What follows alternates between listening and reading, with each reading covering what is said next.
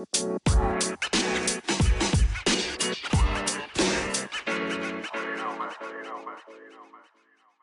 guys, One Chains Gaming back here with another episode of the podcast. Unfortunately, this is getting re-recorded on Monday because I went to go record it Sunday, uploaded it Sunday. Turns out the file got corrupted. Didn't realize it until today when I checked. So this is getting re-recorded, but yeah, this is going to be the week, I guess 7 technically, of the podcast. So for this week, we didn't get anything on Monday. We got primetime set. It looks like that's going to be our kind of common theme throughout the year, I guess. I thought it was just going to be a season 1 thing. Seems like it's going to be going on for a couple of seasons at least. We got a primetime set. So for this, we got, we got an Elgin Baylor. Okay card, but has Brook Lopez released, and I don't like Brook Lopez on guards. It's more of a big man thing for me. And then we got a Diamond Rick Barry that's garbage. Just stats, badges, animations, just bad. We also got a Amethyst Chris Middleton. Again, good. It's going to be a good budget guy for you guys. Good shooting, good defense, things like that. Definitely a card I would recommend if you're running like a Drew Holiday, pairing him with him. Especially defensively is going to be good. And then we got a Ruby Joe Harris, who's mainly like an offline card. Going to be more of like that JJ Redick mold of just catch, shoot. That's all they do.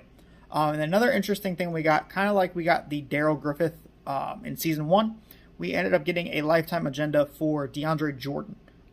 Sapphire and Amethyst, not really all that great.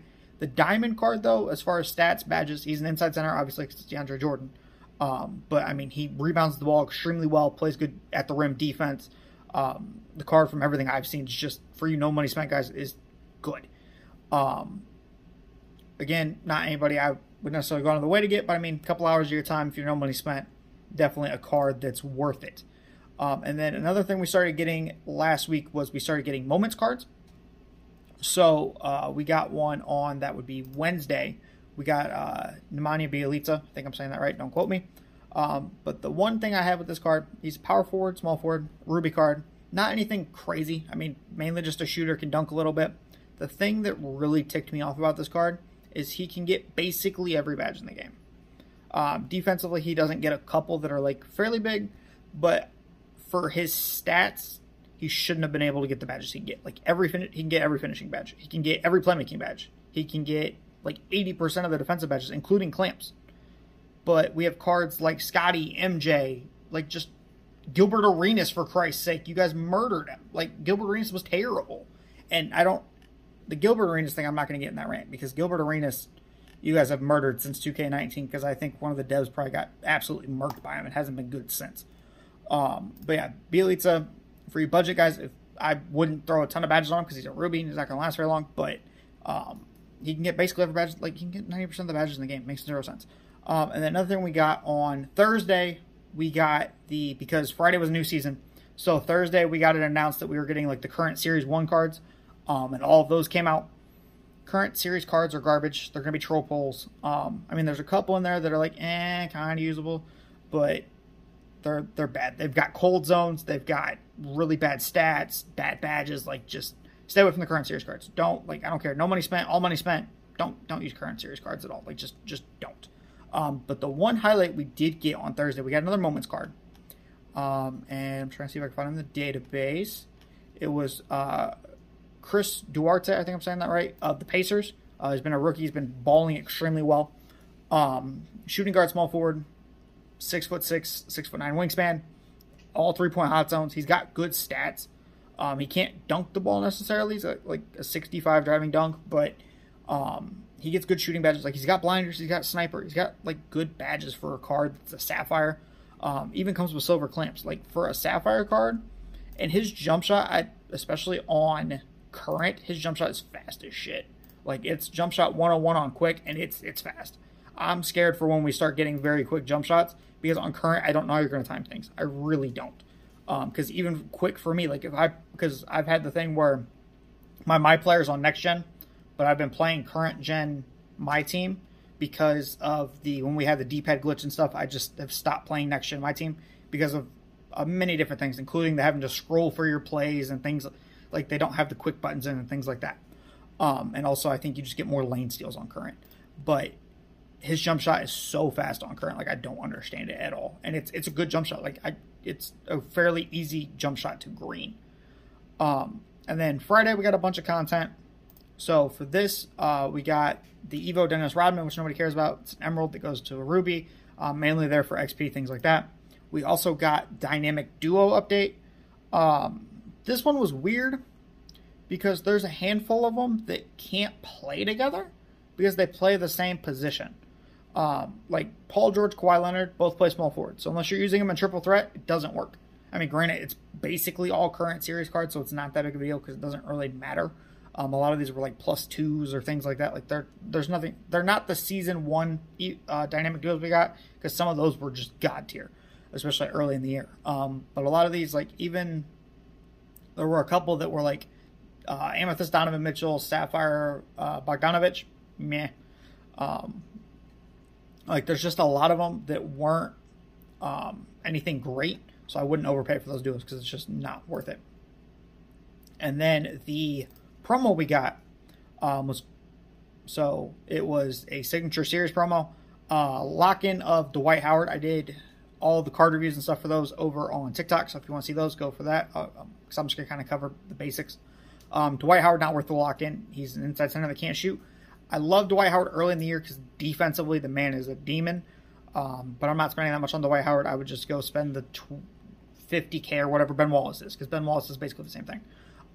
The one thing that I will say we got out of this, we got a Pink Diamond Steph. Steph, from everything I've seen, I didn't buy Steph because I'm not paying $500K for a Steph.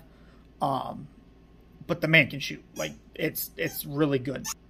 But yeah, Steph is Steph. And it really emulates right now. And then also another card we got, Diamond Jaylen Brown's actually really good. He seems like he's one of the top tier shooting guards in the game. Because he's got that jump shot, I think it's 75, that's really good. And he's got clamps and things like that. And then also the signed one's got an extra Hall of Fame badge. Budget guys, you got like a LaMarcus Aldridge, who's okay. Also got an Amethyst Bruce Bowen, good. Just can't dunk the ball, unfortunately. Can't really play make, things like that. He's not all around. Definitely a good 3-and-D guy, though, to have, especially for your budget guys, because he can play shooting guard. We also got an Amethyst Juwan Howard. Kind of underwhelming. Didn't really do much. Rubies, we got a Ruby Desmond Mason. I like the Desmond Mason a lot. The Tim Hardaway jump shot is fast. He's got that same jump shot that Tim Hardaway Jr. has. Very quick. Once you find the green window, though, it's chicken. And it can really dunk the ball. Is actually a really good budget card for you guys that are looking for like a budget shooting guard. Definitely recommend him. We also got a Ruby Jose Calderon. Okay card. Wouldn't necessarily run him competitively, but I mean for offline and stuff like that, and to get XP and stuff, definitely an easy card to use. And then we'll go ahead and go over kind of the rewards cards we got for Season 2. So the level 40 is Kevin Garnett. Can at least shoot theoretically.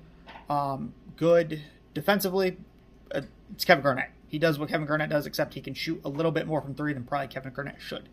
The thing with Kevin Garnett is he got his own jump shot. And from everything I've seen, I kind of did the shoot around a little bit with the Celtics one on like the 2KU thing just to kind of see where it was. It's slow. He's going to be more used as an inside center and a defensive center. Definitely wouldn't run him at the 4 by any means. Definitely would not run him at the 4. Definitely a center. I won't grind for him just because I don't really grind level 40 anyway. Definitely not a card I would see making my team anyway. He doesn't fit my playstyle. The limited card we got, who I will be going for, unless something crazy happens and we get good point guards that I end up buying and not needing. John Morant. We got Pink Diamond John Morant is going to be the limited reward for 6 rings. The card, good shooter, good, obviously can dunk the ball well. We'll need a little help defensively. You'll need to add badges and things like that to him. But you can add clamps. You can add probably off-ball pest. I would look to add to him. You can't add interceptor, unfortunately. But he's going to be playing more off-ball anyway, so I'm just kind of hoping he at least stays in front of his man, things like that. But I mean, 88 3-ball, 95 driving dunk, and 85 perimeter defense without having to upgrade with coaches and stuff. 80s, 90s, he'll be fine. And can dunk the ball really well, different things like that. I definitely think he's going to be a good card, especially for your no money spent guys. Definitely will recommend grinding out John Morant until we get anything crazier down the line. Draft, I'm rather disappointed in him. We got George Gervin, shooting guard, small forward eligible. The thing with getting George Gervin is I personally think the shooting guard, small forward market right now is super saturated. There's a couple of cards we'll go over that we got on that are available day 1 of Season 2 that will play over George Gervin, and George Gervin's stats were bad. Like, the stats, just his general animation, he's just not a good card. I probably won't even play draft this season just because I don't want to waste the draft tickets, because I'm not grinding to get draft tickets. So I personally wouldn't even bother with George Gervin. Unlimited, we got probably the top point guard in the game. Gary Payton got souped to hell. Even though he's 6'4", this card's going to be good for at least a couple of months. He's stacked defensively. His jump shot's decent enough to where it'll work. And he can shoot. He can, it's a good card. Definitely would recommend if you guys can play enough Unlimited, especially with how the Unlimited system got tweaked. Definitely recommend going for Gary Payton. Caron Butler is the Ascension Reward. This is, again, a card I would recommend over George Gervin. Shooting guard, small forward. Is a knockdown shooter. He got a good jump shot. He got good stats, badges, things like that.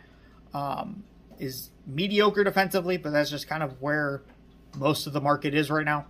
You can add stuff to him, but I wouldn't recommend it. If you pull the guy, most no money spent guys, I think he'll make your team. Probably won't play over like a James Harden, or if you guys get like Jaylen Brown, things like that. But definitely think for especially like no money spent guys, he will be a good card. We also got Domination for this season. So Domination, the worst thing out of Domination is the card we got. I'm going to be entirely honest with you guys. The card sucks. We got a Pink Diamond Amari.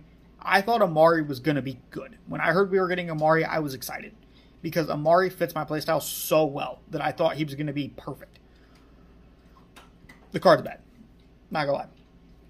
I would run Surge over this card. I would run Tom Chamber. There's just Josh Smith especially. I would run so many different cards over Amari.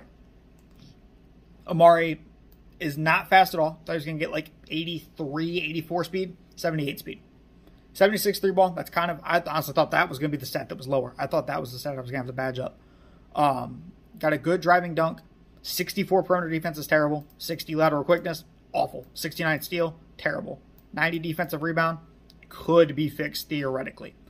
Jump shot wise, he's got his own jump shot, which I don't like. I think it's slow. I don't think it's great.